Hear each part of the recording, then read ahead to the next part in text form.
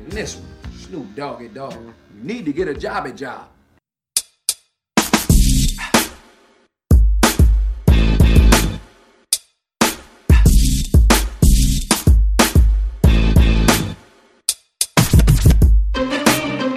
Welcome to Word to the Mother, a retrospective on 90s R&B and hip-hop. Here's your host, your girl, Charlie. Now that I got me some Seagrams gin, everybody got their cups but they ain't chipped in, and this type of shit happens all the time. You gotta get yours, but fool, I gotta get mine, and everything is fine when you be listening to the DOC. I got the cultivating music that be captivating. He who listens to the words that I speak as I take me a drink in the middle of the street and be macking with this dude named Rashani. Rashani? My homegirl. Yeah, I was freestyling, I just kind of threw in a little something. Oh, that bitch?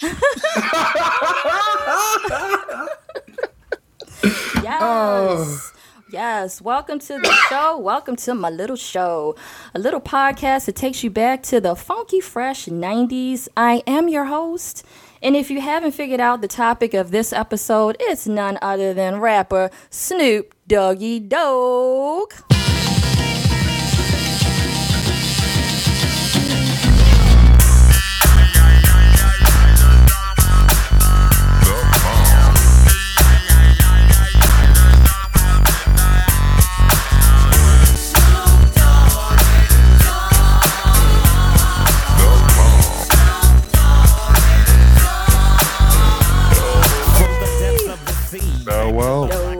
Yes.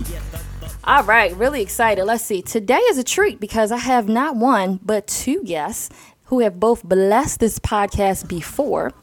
First up is a co-host of Single Simulcast Podcast, as well as the writer and producer of Sin and Solace, another podcast, and a writer and producer of yet another one called Storytellers. He was my guest on episode number 5 on MC Hammer, referred to as Derek Jones, but this time he goes by Rashani. Glad to have you back. How you feeling today? I'm good. Thank you so much for having me. I really do appreciate it. How are you? I'm good. I was feeling a little bit under the weather, but I knew, like I said, once I got my mic and my headphones and got into my groove, it's going to come together, and it's coming together. But I'm excited to have you back because we had so much fun doing MC Hammer. I mean, I was hyped after that episode and just delighted when it came out. So I'm excited to have you back. And I know the last time you were on, you told us a little bit about Single Simulcast and a little bit about Sin and Solace, which is still on my list. But I didn't know that much about Storytellers. So why don't you tell us a little bit about that? All right, so check it out. Storytellers is what happens when you have an overactive mind and friends who can help you come to fruition. Storytellers is myself and my co-host, Erica, and two guests. Sometimes we have standby hosts, sometimes who will show up with us and make a foursome, but sometimes it's just two folks that say that they like to tell stories. And it is imperative that you like to tell stories because what we have is a box called the Storymatic. And with the Storymatic, we pull out 3 cards. One card is a person. The other 2 cards is a place and a situation. And each of us start telling a story. Now, the way that we start telling a story is we simply tell you what the person is, the place, and the theme of the story. And then we pick numbers. Wow. So say I get number 1 and Erica gets number 2 and our guests get 3 and 4. Separately from one another, I'm going to go and I'm going to record my story. My story is going to be 3 to 5 minutes. And it's likely going to be just the intro. I will then take that story and send a copy of it and only it to Erica. Erica will hear my beginning of the story. I won't hear anything after I send out that beginning. After that, it's done for me. I send the beginning over to Erica. Erica listens to my 3 to 5 minute story, and she, using the same theme and everything, continues on with that story for her own 3 to 5 minutes. She then takes her part, not my part, just her part, and sends it on to the next guest. The next guest never hears my section of it. They only hear Erica's section of it. Erica doesn't hear their section of it. She only hears my section of it. And they record their part, 3 to 5 minutes, continue on her story. And then they take their part, not my part or Erica's part, just their part, and they send it on to the next guest. And the final guest will close out the story. So it is 4 people making a story where the first person doesn't know how the story is going to end and the last person doesn't know how the story began. It is literally that old school game telephone with 4 griots sitting around. And then after we all record our parts, we put them all together and we sit together in a Skype or a Google Hangout or whatever it may be. And we play each part. And each person discusses what was on their mind when they were thinking about it. And they're surprised when they hear what it goes into or how it began. And we talk about it for a good 30 minutes. So it's a 45-minute to an hour-long show. We're hoping to we already got the first part recorded. We just need to all sit down and lay it out. But it's going to be hitting the ground pretty quickly. The Twitter for it is Story Tailspin, and yes, that's like the cartoon, TALESPIN. And be on the lookout because we're going to be dropping within the next couple weeks. Wow, that actually sounds pretty damn unique. I haven't heard of anything like that. You said so the next couple weeks. Mm-hmm. Okay, cool. I will definitely have to check that out. And depending on when this comes out, we can provide a link and some more information. So very, very cool. Very creative. Okay, my next guest is also the host of 2 podcasts, one being Stays Crunchy and Milk, and also a pod called Cass. He drops some mad insights on episode number 6, A Tribe Called Quest. Back again is the internet's Tayrell 713. What's up, man? What's good? What's good? I'm back. Yes. With a slight cough. My apologies. I keep trying to mute my mic when I cough. That's life. How are you? Okay. I'm well. Thank you for having me back. Yes, excited to have you back too. I think that The Tribe was the last episode I edited, and oh gosh, I had so much. I'm so proud of that episode. I very much enjoyed it. I shared it everywhere I could share it. I really did dig it. Like I said, it turned out very well. I felt so much better after listening to it. I was like, oh, I don't sound like an idiot. Good. No, you did not mess up your rhyme. You did good. Excellent. Yeah, it was really good. I was particularly proud of it, and I did a couple things a little bit differently that I was really proud of. So the whole thing was better. I really loved it. It's the best part about editing as you learn your little tricks for yourself. You know what I'm saying? Yeah. It's at this point like I could never have somebody else edit my show because I know what I do. Right. It's like, and I'm sure there are people who are like, I could do that for you. I'm like, no, I'm good. I have my own thing going, and if you do it your way, that's your way, and I have my way. So. Yeah, I'm developing my own style. Nobody can like replicate and duplicate what I'm. Yeah, exactly. You have your own brand. Yeah. So let's get into it. Snoop Doggy Dogg. Okay, let's start from the beginning. Man, I got a lot here. Calvin Cortazar, okay, I messed it up. Calvin Cortazar Broadus Jr. was born on October 20th, 1971 in Long Beach, California, the second of 3 sons. His biological father was mainly absent from his life, so he was named after his stepfather, Calvin Broadus Sr. He was given the family nickname Snoopy as a child, which is also when he began singing and playing piano at his local church.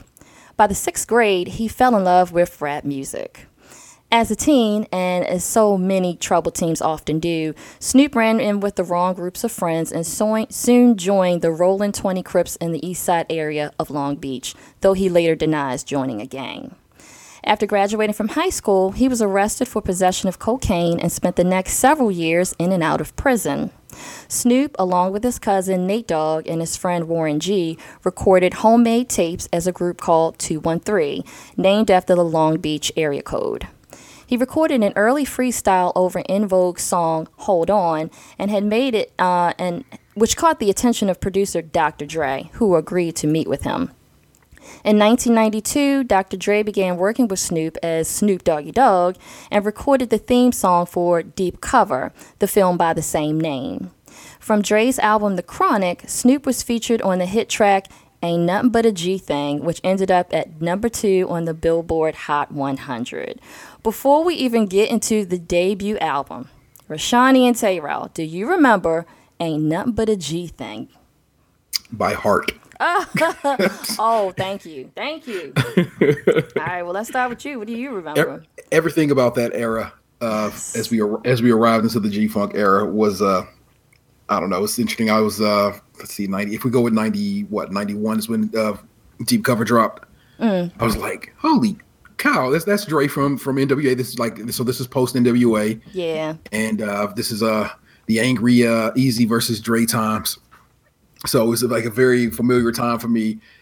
But I remember I remember the Chronic kind of dropping on the low for me. Like I didn't realize the Chronic was coming, and being told about it by some kid in Spanish class, and was like, oh, okay. So picked up on it, really got into it, and was like, okay, well, this is some of the best stuff ever. So I fell in love with the whole notion of Dre and Snoop and those cats as MCs and producers and stuff, and it is important to hip hop. That album is it goes like in the upper echelons and the pantheons of probably on the Mount Rushmore of hip hop. Is that important of the records that have been out there.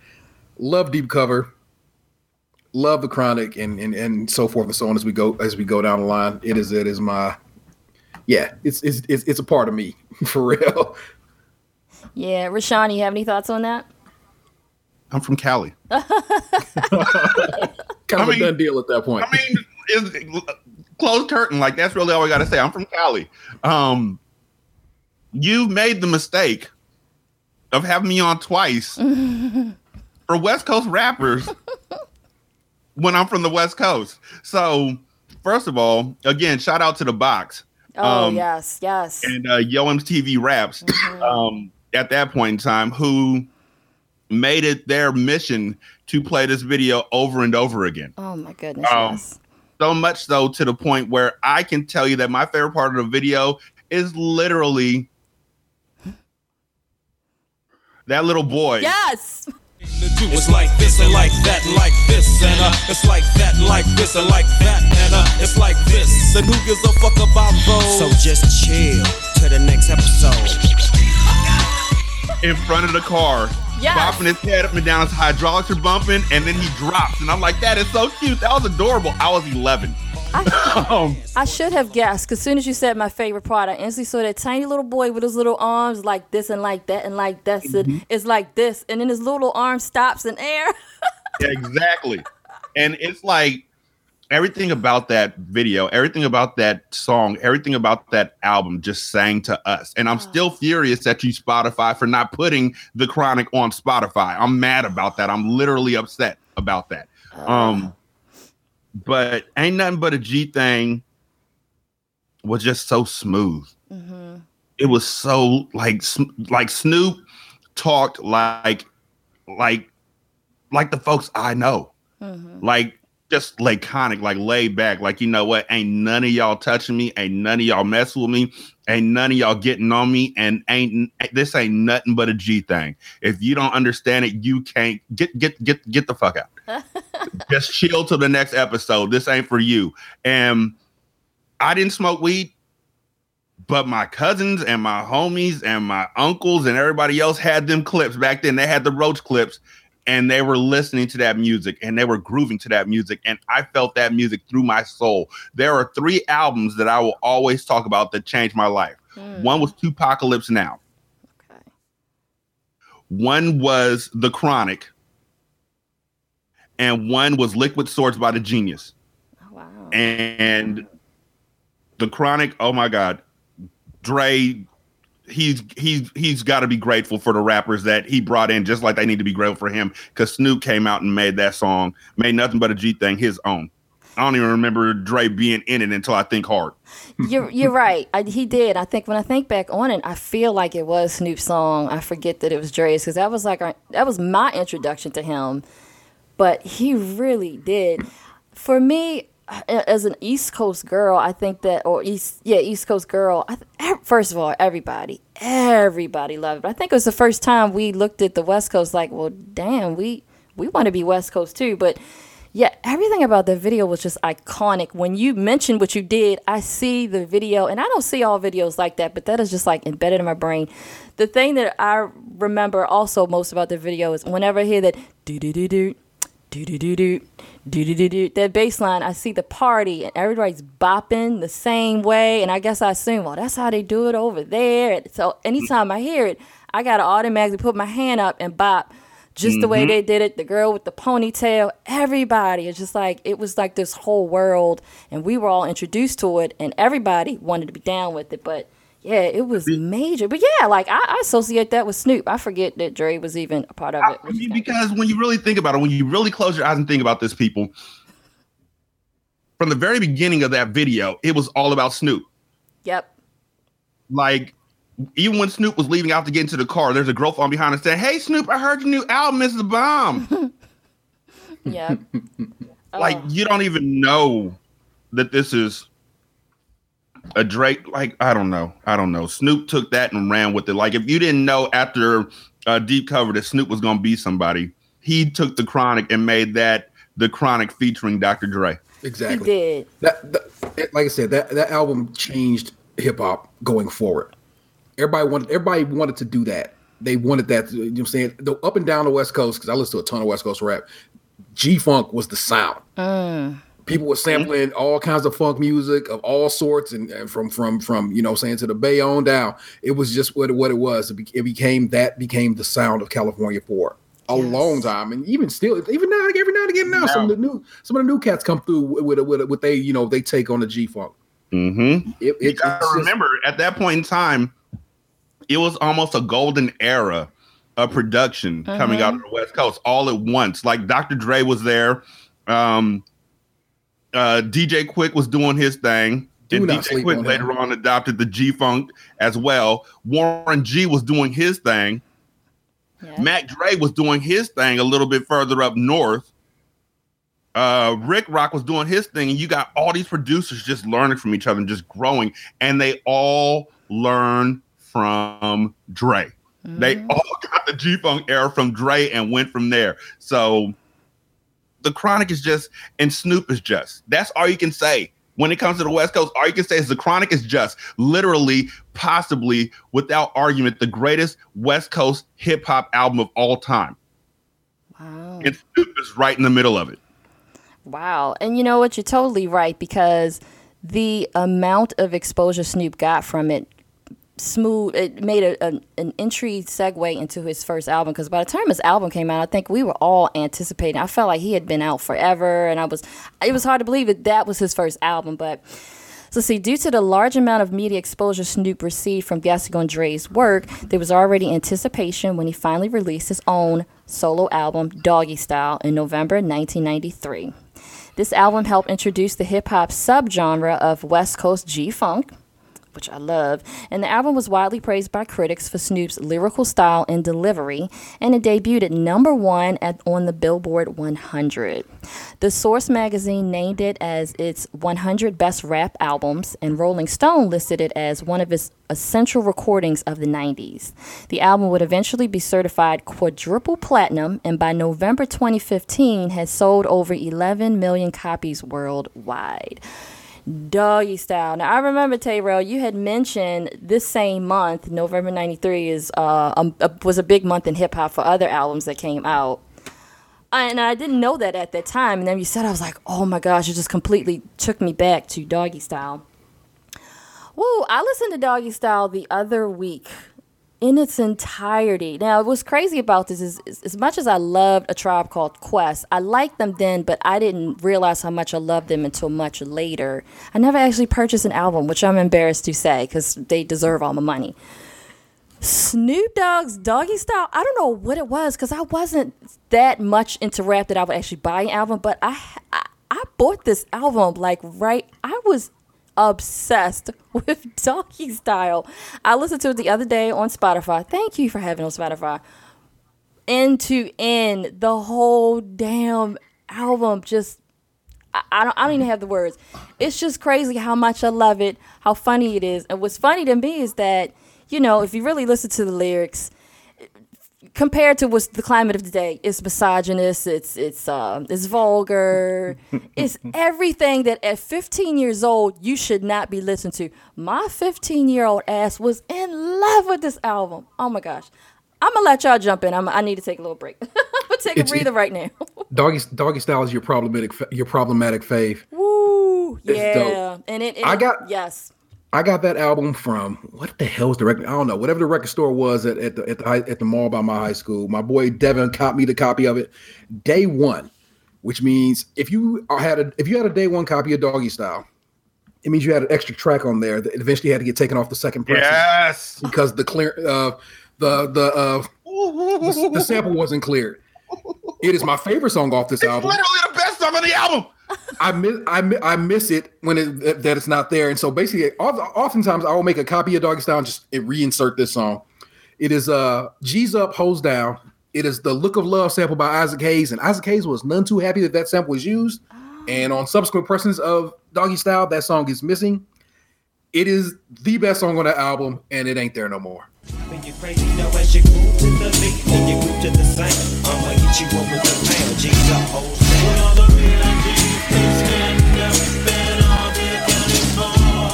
And if you don't give a fuck about a bitch, then you're rolling with the road. It's the saddest thing in the world. It is the best song on that album. I'll tell you right now, it just comes through. It like so you know that part of the song where it's like, my name's Sam Sneed. I think you better recognize. Yes, we were All right, quoting that's that. Well, Me yeah, and my sure girl, thing. we didn't know nothing about that. We were quoting everything. Or you better. We were saying that for weeks, months. Yes. So for everybody else, it slides into pump, pump, pump, pump, which is awful. That's terrible sequencing. Because what belongs there is dun dun dun dun dun dun dun dun dun dun. It's Doggy Style. I mean, it's G's Up, Hoes Down. That's what it should be right there, and it's perfect sequencing and a perfect song on this great album. G's Up, Hoes Down, the song you never knew should be right there. Pump Pump is a fine song, but it don't belong right after I think you better recognize. You Not know at all. what? And that's the version I have. I remember the Pump Pump coming right after this, so I must have came in late. Nah, Pump Pump was more the Above the Rim soundtrack than it was Doggy Style. What should have happened is you just hear him, and then all of a sudden you just hear that beat come in, and then you hear Snoop say, "Yeah, Oh my this God. going out for my niggas." G's Up, Hoes Down. Like, it's a 2-minute song. It's not that long, but it's so essential because it is so freaking wonderful. And when you were talking about how on MC Hammer's they put me in the mix, how they didn't have the real version. Yeah. This is how we Still feel better. about G's Up, Hoes Down. What? That's exactly how we feel. The lyrics, I know them by heart. Oh. I love them. I still got I threw all my other CDs away except for that one just so I could have G's Up, Hoes Down.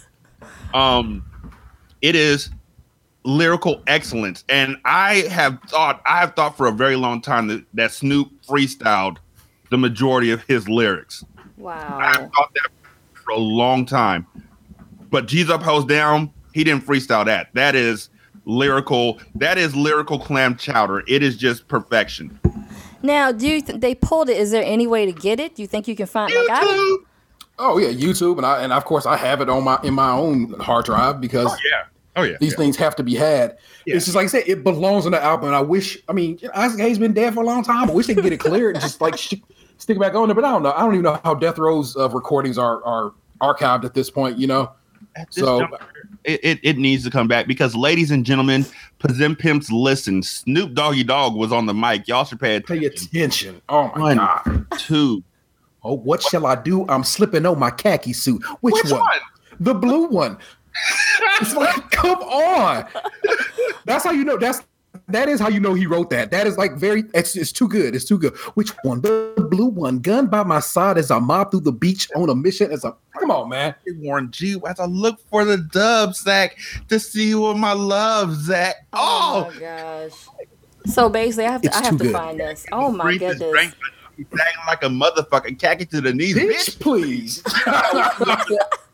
On Snoop Doggy Dogg, not your average motherfucker. See, some of y'all don't know about the G thing, baby. It's a smooth gangster funk that be driving you crazy. It's like, groove to the beat and you groove to the sound. I'm gonna hit you up with the pound. G's up, hoes down. Now all the real, please stand up and all be accounted for. Oh my God! I want that song in my life right now. I'll be listening to it shortly.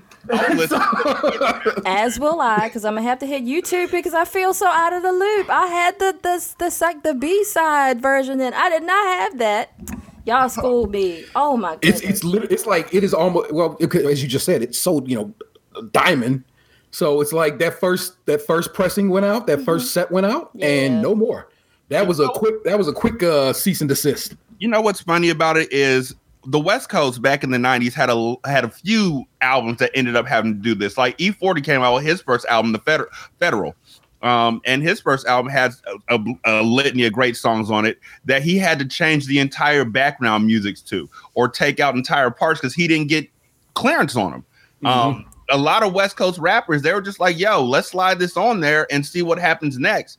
And back then, because of gangster rap and the way that it was, a lot of folks were getting in good with the press by saying, I don't approve of that gangster rap crap. And so they were like, my song's on there, I don't approve of this. And so it happened with like 3 or 4 different rappers on the West Coast where they had to get stuff pulled off their album or else had to take stuff off their songs in order for it to make clearance. And it's such nonsense. Have you know how many times The Look of Love has been sampled since then? Exactly. By some of the most grimier dudes. It's like, come on, man. Isaac Hayes, you played my man Snoop on that one. Tell it. Oh my gosh, I definitely have to check this out. I had no idea, and I thought I had the full version. Now I'm salty. And you never heard that song before? Oh my God, I'm waiting to hear your response. Like, oh my God. All right. Oh my. Well, that's a double dare. I'm gonna have to check it out. I just made a note on YouTube. Missing track. I need to be down with it. Oh my gosh. Well, let's get to some songs I actually heard of. Gin and Juice. Y'all heard of a song called Gin and Juice? I know that one. With so much drama in the LBC, it's kinda hard being Snoop D-O double G. But I somehow, some way, keep coming up with funky ass shit like every single day. I'm aware, but I've performed at the karaoke a time. You don't want to twice. I was gonna say that's one of my top karaoke because there's only a couple. There's actually very few rap songs where I actually know all the lyrics. Gin and Juice being one of them, and it's even funny that I even learned it. I don't know why. It's just something about Snoop songs. It's just like it's so fun, and it just seemed like this good ass party time. Like I just had to learn that one. I just absolutely loved that in the video and him getting his braids done. That whole. I mean, yeah. Vishani, what you think about Gin and Juice? What I think about Gin and Juice, whenever I think about Gin and Juice, I think about this dude who was on Def Comedy Jam back in like 93, singing a country version of it. And he was saying, rolling down the street, dipping, red man, sipping on JD. Woo! Put my mind on my truck and my truck on my mind.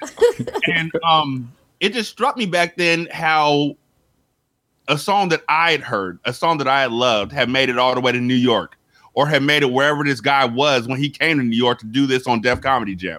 And it startles me how big that was because the internet wasn't there. People, for me, it was like, wow, people are hearing this worldwide. That's crazy.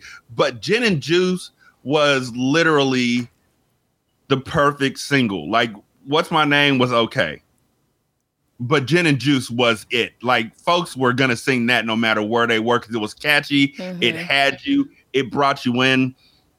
Oh, God, he could do no wrong. He could do no wrong. Laid back. I know. Right. And I like to think that he actually, okay. I'm gonna just say real quick. So, for me, this album was just like the start of this quasi wannabe gangsta B phase that I got into at about 15 years old, 10th grade in high school. Me and my best friend, because it wasn't just me. It was like a whole bunch of us.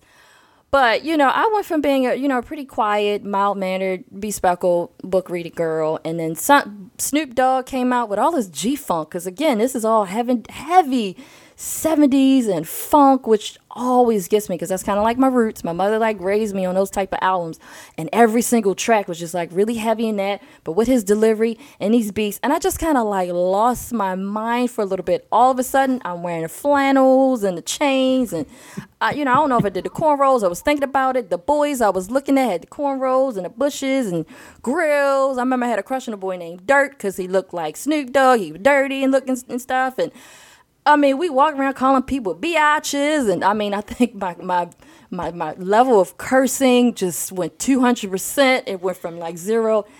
It was fuck this and fuck that and bitch and hoes and da-da-da-da. And what's just crazy to me is when I listened to the album the other day, as a grown woman, if this would have come out today, I should be so offended, so disgusted, so, it's not, it's not PC at all. But in 93, at 15, not knowing anything about that, not really even caring, oh my gosh, I was just so influenced by it. I wanted to live this type of life. I used to say, we don't love them hoes. I was a girl. It didn't matter. We loved it that much. My justification was, well, I'm not a host and they're not talking about me. I remember girls like, I know, bitch. But I was like, well, I'm not a bitch, so they're not talking about me. Not talking about me. So it's okay for me to call everybody else's bitches because, it's in the song. I didn't care. It felt so good. It was the hot. I was just completely like engulfed in that whole thing. And I was just like a whole wannabe little street gangster thing. I was trying to do it. That's all I know. But, yeah, Tay-Ra, what do you think? Of Gin and Juice? Of Gin and Juice or whatever songs you were feeling. We can go down all of them. I always laugh at Gin and Juice because of course, the smoking on the video version. Mm-hmm. Smoking. Yeah.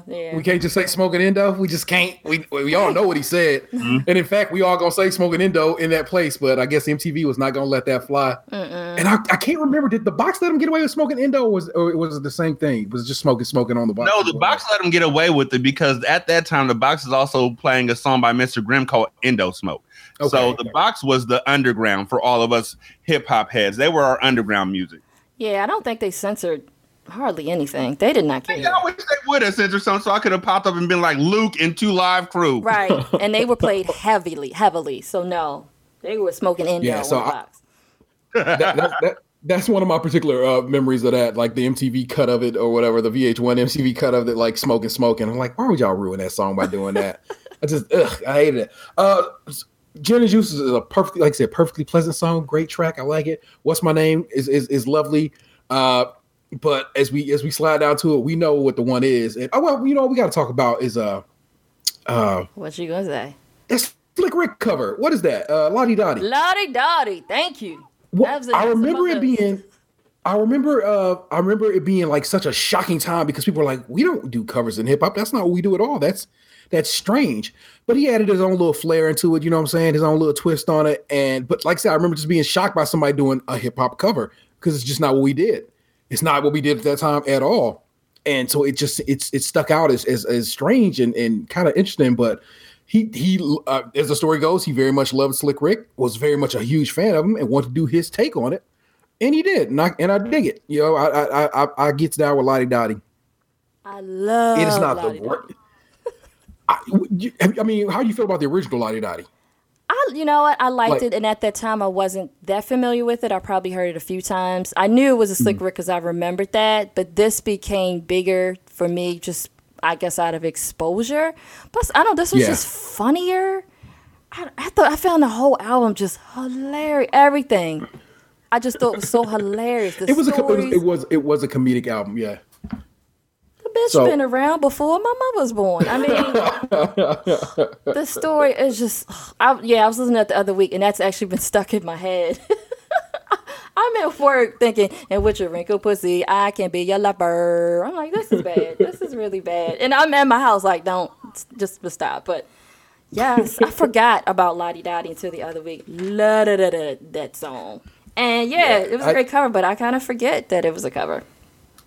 And like I said, that was new to hip hop at that time.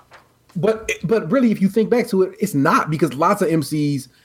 I mean, that's how hip hop works. And it functions. It ends up being, we just do what other cats have done and get the party started. So actually, it makes sense that a cover would be done. But like you said, so direct and so blatant was new to the game at that point in time. Yeah. But everybody was saying, throw your hands in the air, wave like you just don't care. It's just what we did. It's like we had been doing it this whole time and not recognizing it. Yeah. Snoop came through and did it with such blatantness. There's like, oh, okay, there you go. Now, can we talk about these interludes? Because I think one of the things that makes this album so humorous is, if I remember correctly, I think it's an interlude in between every single track. There's like no silence, and every single one of them, it was like a conversation, a scene, or something, and it was all like so funny. You're talking about the funny ones. Yeah. I want to talk about the interlude that made a song better for me. Okay.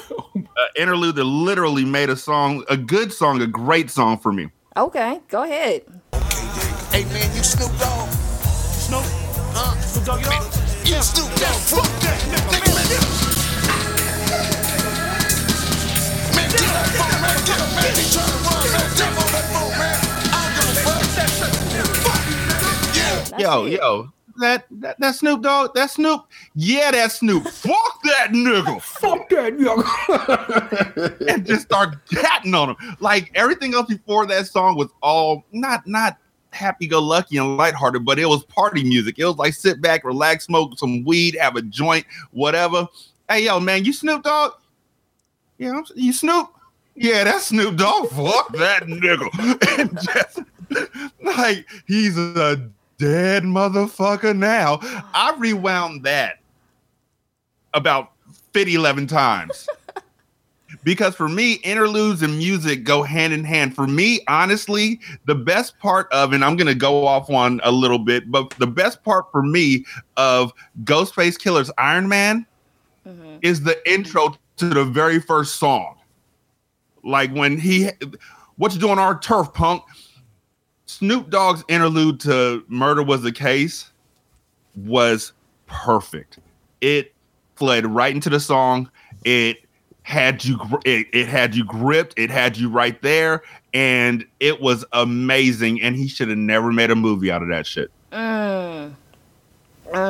My goodness, yes, everything. I mean, the interludes really tied the whole album together. Like, and I love the fact that they were full of them. So it wasn't just the music; it wasn't entertaining. It was like storytelling. It was like almost mini movies, mini vignettes. Like you could see the parties, the guy peeing. You could hear the ladies. It was just so vivid. It was very well done. I do have to bring up, this wasn't an interlude, but it's an intro to a song, which I shouldn't sing it because it's really, really vulgar. But oh my gosh, it's one of my favorite parts of that daggone album. So the song is Ain't No Fun If the Homies Can't Have None. I don't know if y'all remember the intro. I'm at work listening to this the other day, and I'm just giggling to myself because, I don't know, as teenagers, we thought that this was just the funniest thing in the whole world. When I met you last night, baby. Do y'all remember that? Before you opened up your gap. Yes, and it starts out all R&B, like it's going to be a nice little R&B love song. I have R.I.P. Nate Dogg. But now I take it all back. I mean, I knew guys that were falling on the floor, dying, and we did too. We thought it was the most hilarious opening to any song. I just love it. And when I heard it the other day, I was just, oh my gosh, I had to listen to it like twice. 'Cause I never met a girl. I love it. I loved it. And I just want to point out that It Ain't No Fun out here in California actually had a radio version. Oh. Get out. How? I have no fucking clue, but my mom loved it. What? Mom loved it. She loved it. And then she heard the real version and she was flabbergasted. Because that was back when they had whistles in for bad words and stuff like that. She just thought they were whistles. So yeah. They also had a radio version for bitches and niggas. What? Mm-hmm. We milked everything we could out of Doggy Style. So she didn't know Doggy Style was the album it was until it made it all the way home. And by that time, we was like, it ain't no fun. Because their version was, it ain't no fun if the homies can't have none. Right. So we were like, it ain't no fun if the homies can't have none. Guess who's back in a bloop bloop house with a bat? I mean, come on! Like that must be one of the most difficult radio edits to have ever created. Right. The whistle went crazy on that one. It was like bloop bloop house with a bat, and my mom enjoyed it. I don't know how she heard it, but it was the best. Wow. But the guy in me right now, like I can say, I love that album. I love that song. It was a horrible song. The whole That song the whole album was horrible as a whole, but that song was really, really bad. I'm gonna fuck you, but it ain't no fun unless my friends get to come in here. You know what? Yeah, that's what's crazy to me is I'm like, I'm a grown woman. I've got a child. I've got a home. I've got degrees. But I loved this song. Like I look back at like my 15-year-old self, like, come on, girl. But at the same time, I'm like, my goodness, like the things that were cool to you then. Like I said, if it came out today, I would be so offended and insulted and disgusted. But in 93, I was singing along. Like everything is peaches and cream. It's just funny. It's just funny how your mind works. Like I didn't care about none of that stuff. The other funny thing about this album is I'd always be broke. I never had no motherfucking endo to smoke. Really, Corrupt? Really? This is okay. Never mind. Corrupt continued all the way through with Foxy Brown and just went completely bad on women. So he never stopped. But please continue. Yeah, the only thing I was gonna add to this album, which was like the cherry on top, is not only did it like catapult this little phase that I was in, but it submitted the word biatch to my vernacular permanently. I think that's where it started. I don't know if he created it, but I think I said that well into my 20s or 30s, and it started with Snoop. Snoop did it, and I never forgot it. I've been saying it ever since. So he was quite an influence on me. Excellent. So before we get into the next album and the next couple albums, Tayrell, you did mention the Dog Pounds, Dog Food, and Murder Was the Case soundtrack, which was like in between, his next album, The Dog Father. For sure, and as I feel like we'd be remiss to not speak about Dog Food, because Dog Food is the beginning of the war.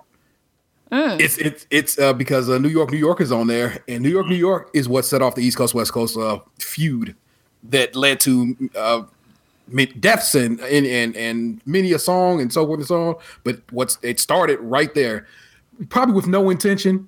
I don't think Snoop was like, let's talk shit about the East Coast. I think it was just meant to be just a good time and be fun. But people in New York don't play that shit and did not take it well.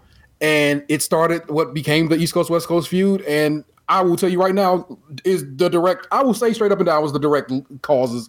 Direct cause of Snoop and Big passing. I mean, I said Snoop and Big. I mean, probably Pac and Big passing. Because that is they became the victims of that, Mm-hmm. Like I said, the entirety of the East Coast West Coast beef started with that song with New York, and it's such a dope song. It's like you feel bad because it's such a dope song. It's I want to say was it Daz or Corrupt who did most of the production on that? Daz, Daz the producer. The production on it, yeah. So it has a very it's so good. That album goes. So that's another one that gets respect. But like I said, that video for New York had the motherfuckers knocking the buildings down. They talk about that shit to this day. Still talk about it. People bring it up in songs to this day. You know what I'm saying? And so it's a big deal. And once again, like I said, these are historical moments in all of hip hop. And that's why that is important. That's why I felt we should at least, we got to at least, point that out and talk about that a little bit. Murder Was the Case was like this soundtrack, this movie, this experience. Snoop talking about literally, because he had been, charged with murder. Mm-hmm.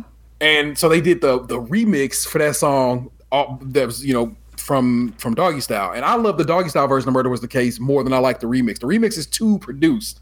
It's too much going on there.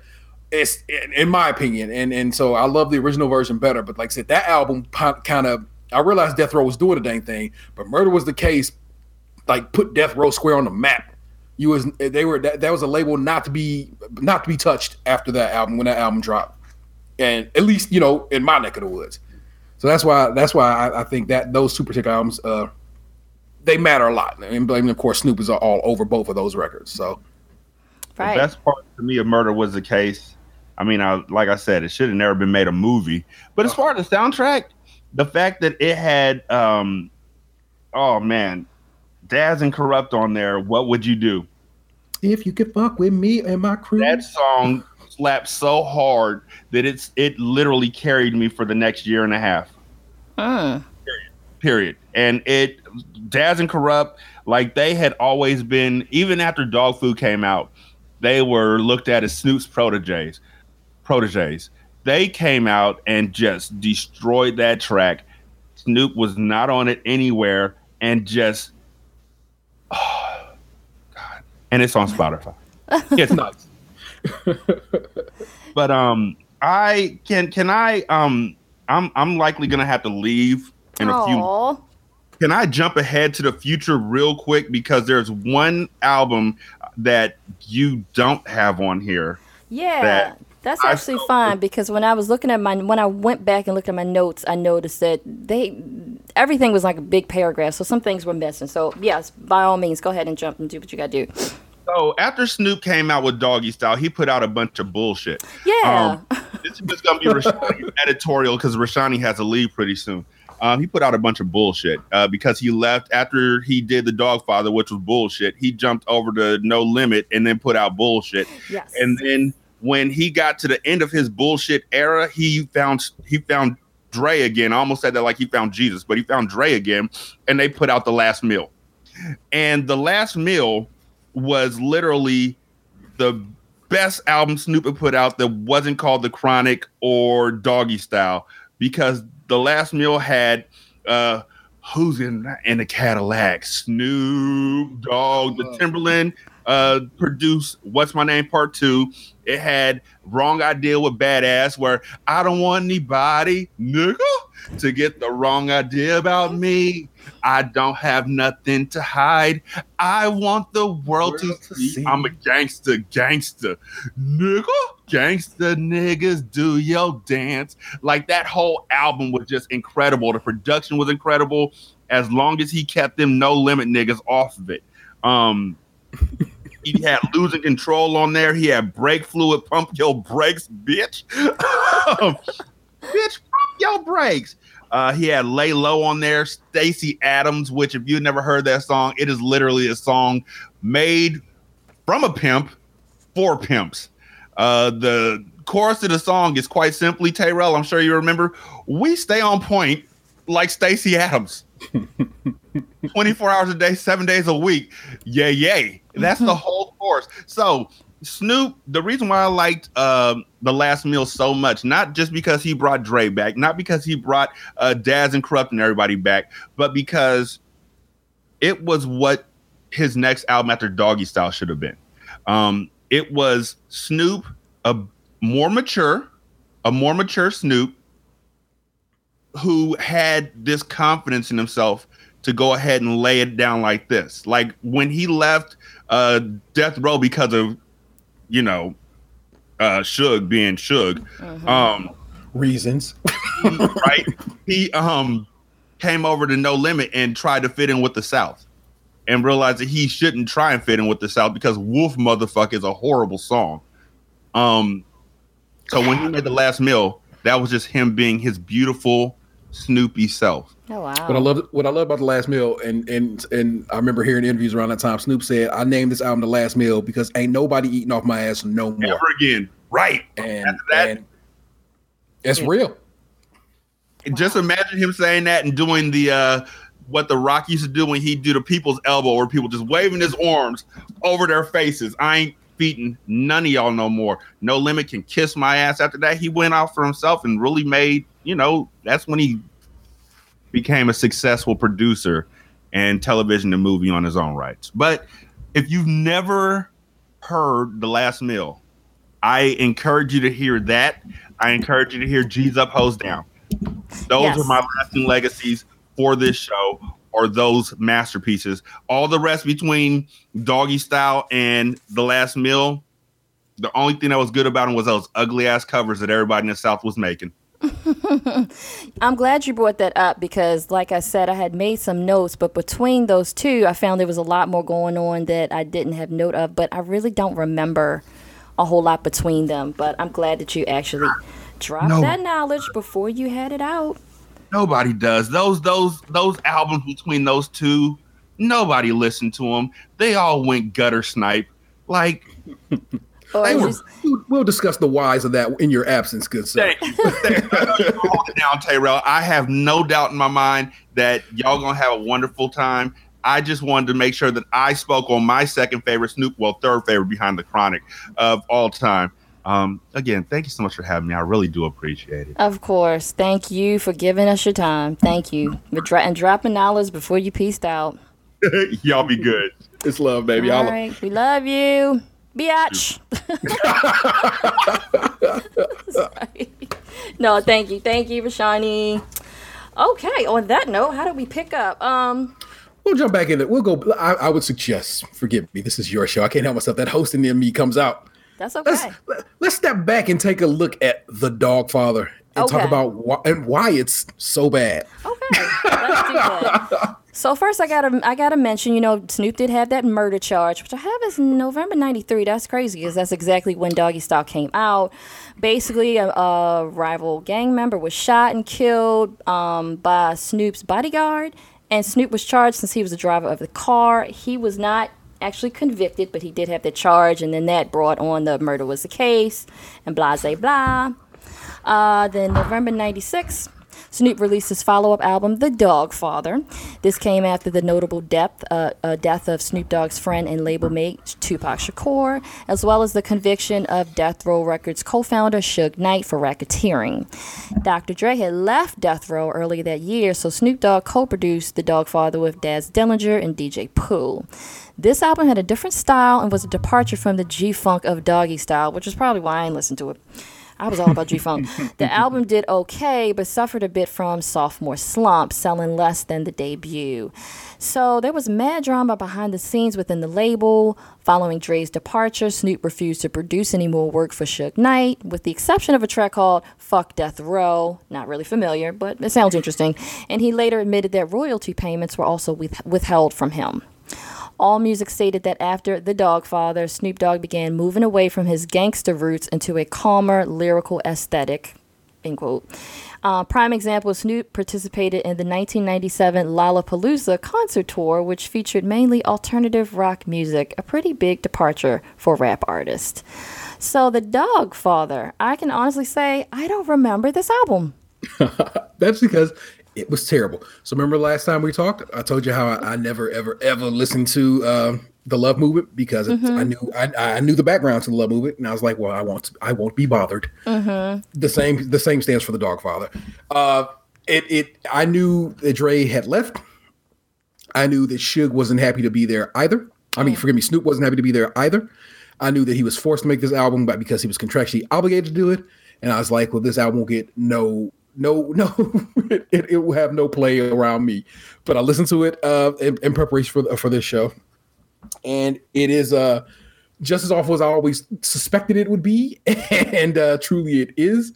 It lacks everything that makes Snoop's great. You can tell he's not into it. His lyricism is lacking. They tried to make another hip hop cover, and that they did The Vapors, which is a Biz Markie song.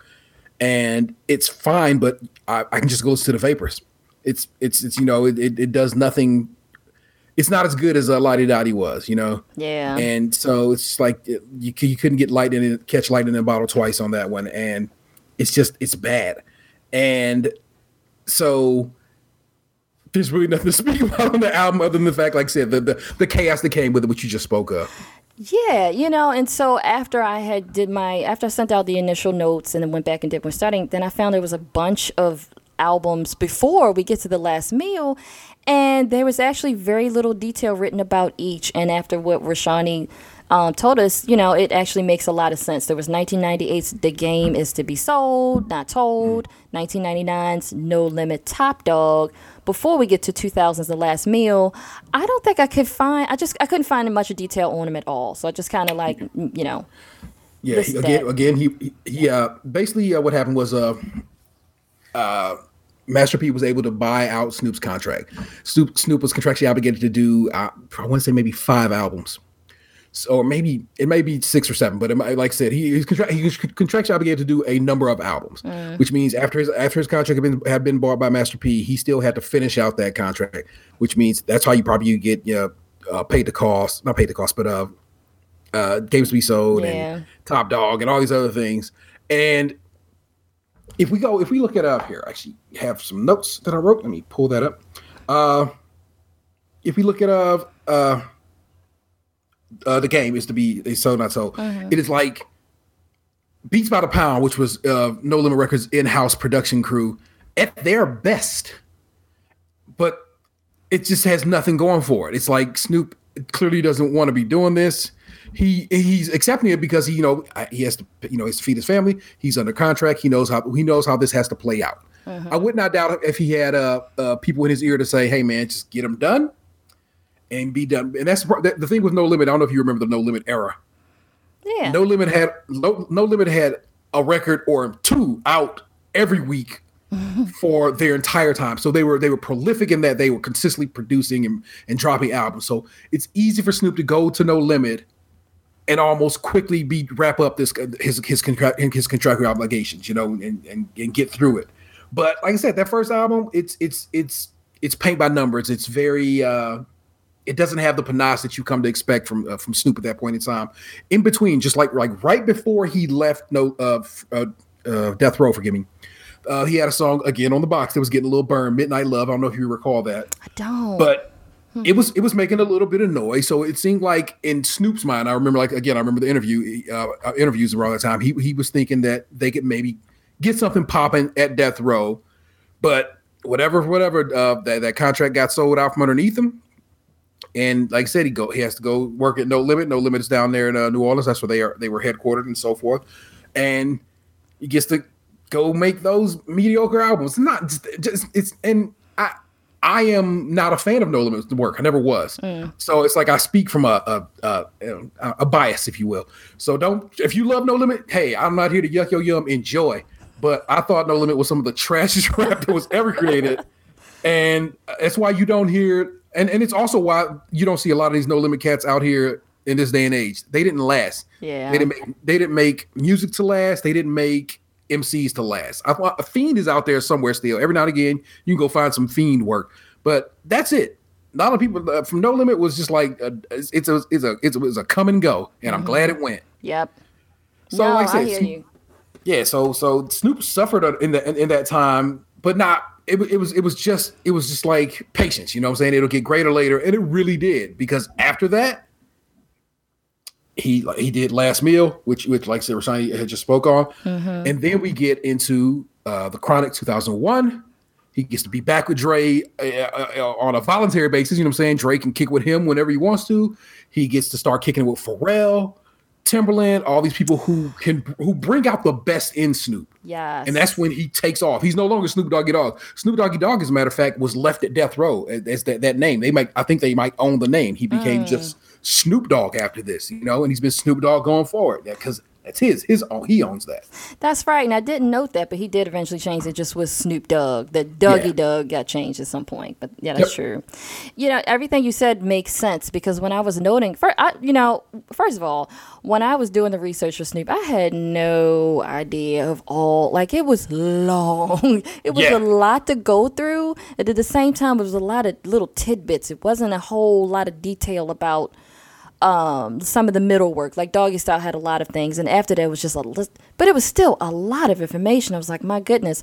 But it makes sense that those albums were contractually obligated works, because I was like, I'm scratching my head, and even though it's listing tracks, I'm like, not ringing a bell. I pulled up Spotify for a couple, like, no, I don't remember that in the radio. So you know what, it's over with, moving right on. But you're right. Once he got with different producers and everything, then we get into some more memorable things. Now, just like I did with Mary J. Blige, I should preface this by saying we can't get into everything, because Snoop has a long-ass career. I mean, we know he's still around, but I did not realize how much stuff he's done. He's done a lot, and he's had his hands in a lot of different things, too. So we'll have to just touch on some of the most memorable stuff. But let's see, in 2002, he released the album Pay the Cost to Be the Boss, which sold 1.3 million copies. Good for him. The album featured the hit songs From the Church to the Palace, which I don't really recall, but it also released Beautiful. Yeah. I bet you, if you thought about it, From the Church to the Palace, it was that bump, bump, bump, bumps, bump, bump, bump, Snoop Dogg. I bet you know it. You just don't know that you know it. So I'm going to make a little note that Charlie go check it out. You speaking, and you might not know. But I definitely remember Beautiful, featuring guest vocals from Pharrell. I remember the era of Pharrell. Everything he touched turns to gold. It says at this point, Wikipedia noted that at this point, Snoop Dogg replaced his gangsta image with a straight pimp image. I don't care. All sounded good. All I know is Beautiful came out. Yep. Now we're getting back into some good stuff. Let's see. Pay the Cost to Be the Boss. Yeah, now we're getting back into songs that I really loved. Pharrell was just fire. Everything he touched, for me, can't do no wrong. I just love that track. And then So now we get into the 2000s. Then we get into some later songs. I don't know if you had any thoughts about Beautiful or anything else on Pay the Cost. Pay the Cost is a lovely album. What's the one after that? Pay the Cost is RNG. RNG is I'm going to call it a classic, but I'm being loose with that definition. But he was on there with, Justin Timberlake on there. Oh. Charlie Wilson was all on that album. It's No Panties is on there. No Panties is a dope ass Snoop song that people probably used to sleep on. Oh, So I think I forgot about that one. is it No Panties or Fresh Panties? I don't know. Either way. Actually, let me just see. What's worse, No Panties or well, anyway. Track listing. Let's see. Is it No Panties or Fresh Panties? I think it might be Fresh Panties. From Promises. Yeah, Promise Eye. Promise Eye is like so good. That's when he was like, at this point, you know what I'm saying, he was cool with 50. So 50 got a song on there. Mm-hmm. You get another W Balls interlude, so you get one of those joints. The Balls. He did a song with Lil Jon. Like I said, RNG is a real good album. So I would say you should, jump on that. Let's Get Blown. Neptunes produced that. Yes. Oh, love Neptunes. Yeah. It is indeed fresh pair of panties. Forgive me. Oh, fresh. Okay. So not No Panties. It's a fresh pair. Megan. Which I guess I should have known because it's like, do you got a fresh pair of panties on? I got to know, and you should show me. So it's like it's a very it's a very specific song, but. Promise Eye, produced by Mr. Porter, and you probably know Mr. Porter from D12. He's one of the rappers from D12. Oh, okay. And he produced Promise Eye, and Promise Eye is amazing. So I would tell you that if you can go pick anything out of off of RNG, go give Fresh Pair of Panties and Promise Eye list. They're like back to back. Go listen to that whole album. That album is kind of fantastic. What's that? 2004. And as I look through his little Uber here, I see Snoop got a habit of dropping albums in November.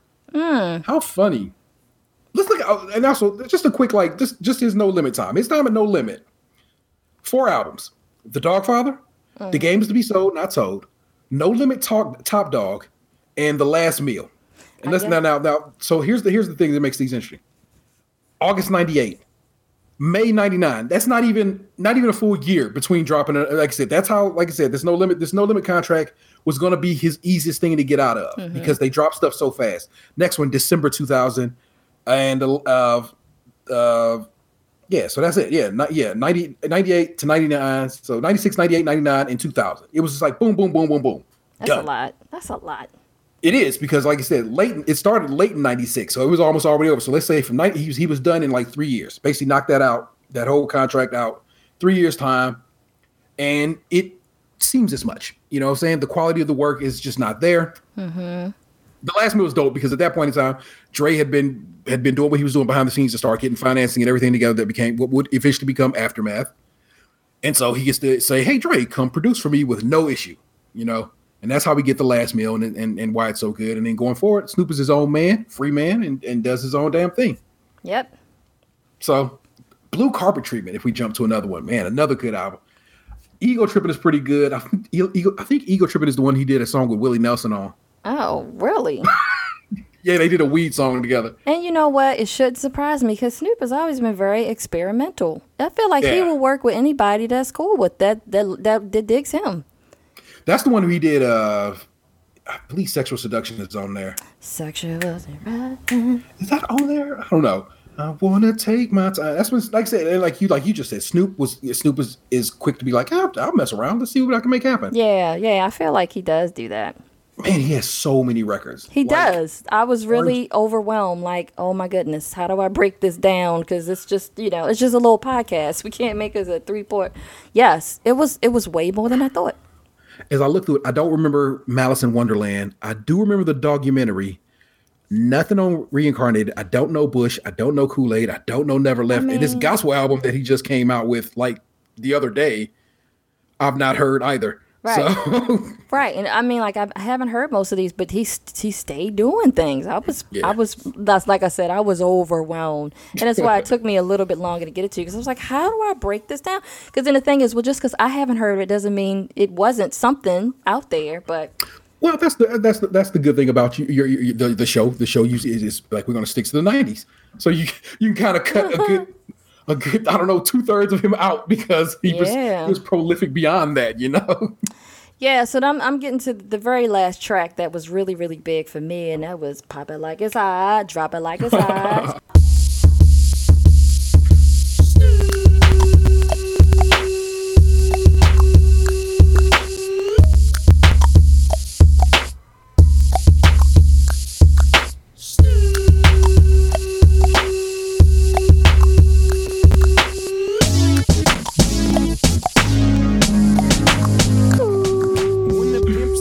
Song was so hot. I knew so many people had it as their ringtone.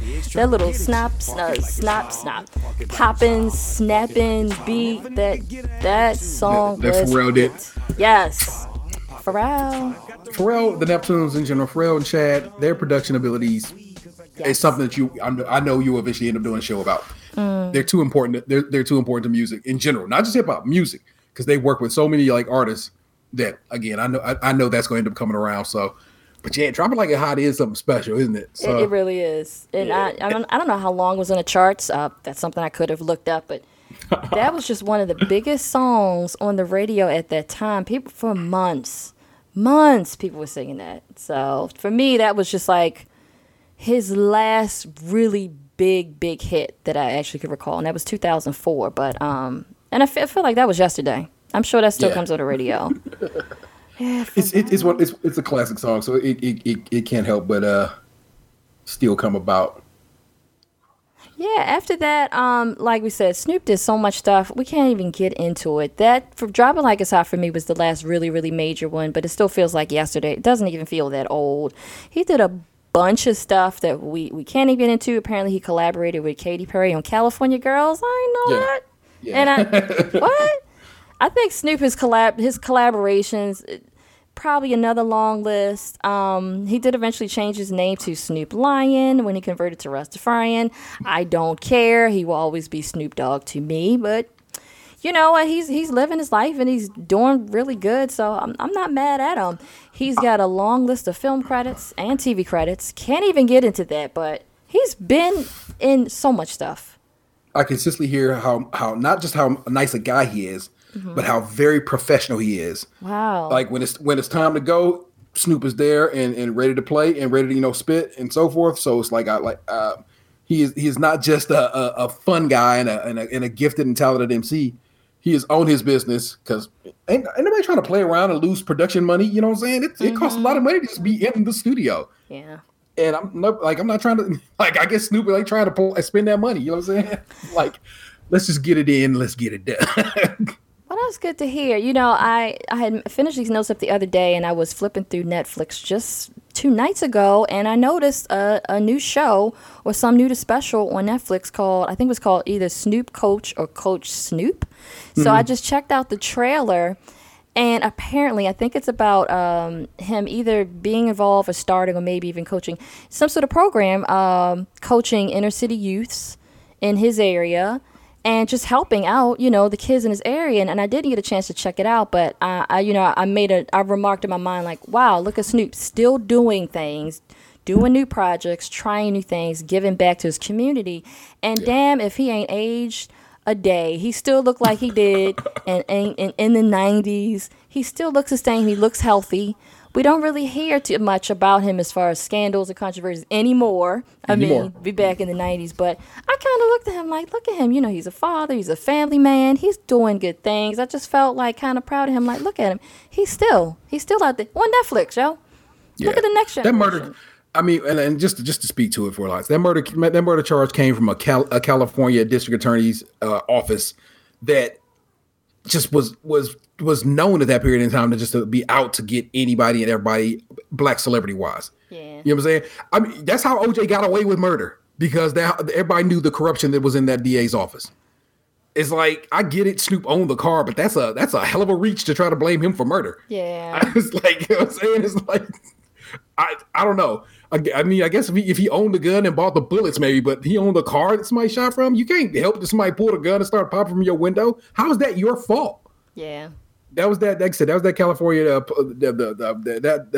L.A. County District Attorney's Office on that nonsense. And again, they didn't get a lot of convictions.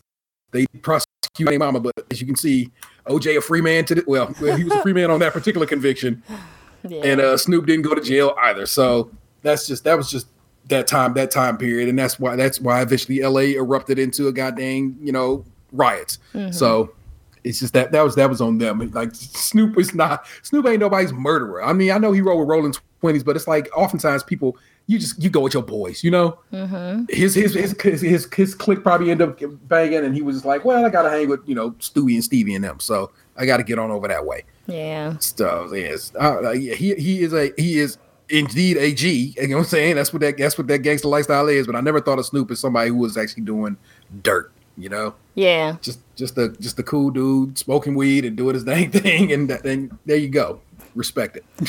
Right. That's exactly what he was for me. I mean, when I think about Snoop, I think of just a really fun time in my teens. Like I said, it was kind of a rebellious time for me. But because I sort of took on this quasi persona being like a little wannabe G, but it was also just like a really fun time. It was probably one of the biggest times I was really into a rap album and learning lyrics, and it was just really funny. But when I think of him, I just think of it was just a good time. It was a great album. It was just really fun, mm-hmm. and I like the fact that he's still around, he's still doing things. He seems like a good person. He's doing well for himself. He seems healthy and he's doing good. So I'm glad that he made it beyond the 90s, and we still see Snoop. He's still out there. So Snoop is still an important figure in hip hop and in pop culture, and yes. I love it. And like, who would have thought the dude from Deep Cover was gonna make it this far? I didn't. I don't. Especially because he was in, like I said, in the midst of the East Coast West Coast beef when we lost so many rappers mm-hmm. to just violence in general, and just up and down California in general. It was like so many rappers that passed on, like I said, again, to just the violence. And it's like it's amazing and dope that Snoop made it this far and made it out from underneath Suge Knight's nonsense and so forth. Yeah. So it's fantastic that he has a family he takes good care of. You know what I'm saying? He does all right. I remember for a moment there was rumors of divorce, but him and his wife seemed to work that out. So whatever it was, they got it together. Yeah, and that's sweet. It's amazing to me to see rappers who came out of the 90s the way they did, and then they turned out to be family men with wives and children and taking care of them. I was like, oh, warm. Do you remember he had a brief reality TV show? I don't remember that. Yeah. Basically, just showing Snoop as a dad. Snoop had like a shack a shed in his backyard with a TV and a chair in it, and then he just go out there and sit out there and play games. I did not know about that. That would have been funny. But it was so cool. I love to see that. I love to hear that.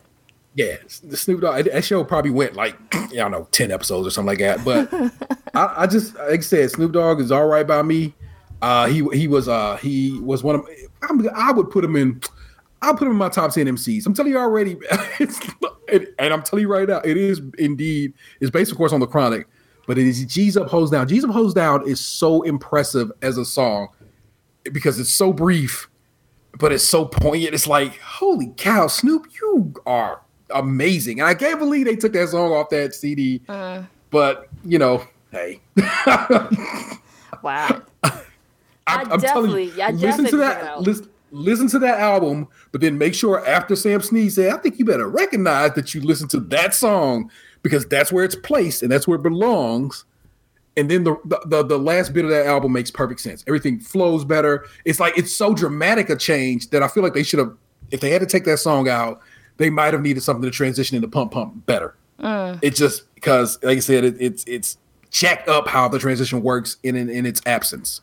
Yeah, I did kind of notice that once we got the Pump, I was a little less interested. Everything else jarring, right? That's a jarring transition on that album. It's like, what is going on here? Why did you leap to here? Everything before it, I love. Pump is where I'm like, oh, okay, I think I'm good. But Pump goes hard though. I'm telling you right now, I play that loud in the car. I gotta respect it. That one right there, that one knocks. That one slaps real hard. Well, Tay-Ra, I think we have covered everything that we can for Snoop Dogg. I want to thank you for being on my show again, for dropping. Thanks for having me again. I dig it. The knowledge that you do, the insights that you do. You know, when I first started this podcast, the one thing I wanted some hip hop heads, and I wasn't sure who I'd find because I knew that they would bring a level of insight that I really needed, that I don't necessarily have, and you've done that beautifully. I was so excited about the tribe. You've done it again. I'm so glad to have you here. Thank you so much. I'm thinking you're doubting how well you are at how good you are at this and how much you know. Aww. I'm telling you, you out here. You out here. Don't take from yourself. Aww. It's the box. The box changed us all. Man, they need to bring the box back. The box was so. Because just the commercials, oftentimes, sometimes you'd have these gaps where people weren't ordering videos. Mm-hmm. They play little previews. And so that's where I found out about the Beat Nuts and all these underground these things that we would not have heard. Just even probably some country music or some grunge music that we didn't know existed. And we get a little taste of it, that's kind of cool. And I think the box brought out, I'm saying, people who had it in that time, changed the way we look at music. I know. So I just respect it. I think, like I said, I think you are more talented than you are giving yourself credit for, my dad. I appreciate that. And all hail the box. I don't know where I'd be without the box. What kind of videos would I be exposed to? I only had MTV with that censoring behinds. But yeah, on that note, I think we've covered everything about Snoop. Did you have any last thoughts? Because I think I covered everything for me. Look, I think we made it clear. Just in case you think we're fronting, we did. Go listen to G's Up, Hoes Down on YouTube. Apparently, it's important. Yeah, I almost positive Rashani dropped the link into the chat for you, so you should be able to go grab it immediately. Ooh, oh, wonderful! I'm gonna go check that out. All right. On that note, biatch, we are out. Got a fat ass down the street. Smoking, rodeo on gin and juice, laid back with my mind on my money and my money down my mind. Later on that day, my homie Dr. J came through with a gang of Tanqueray. Oh my gosh. Hey, thanks for listening to Word to the Mother. Be sure to find us on Facebook and Twitter. Until the next episode, we out.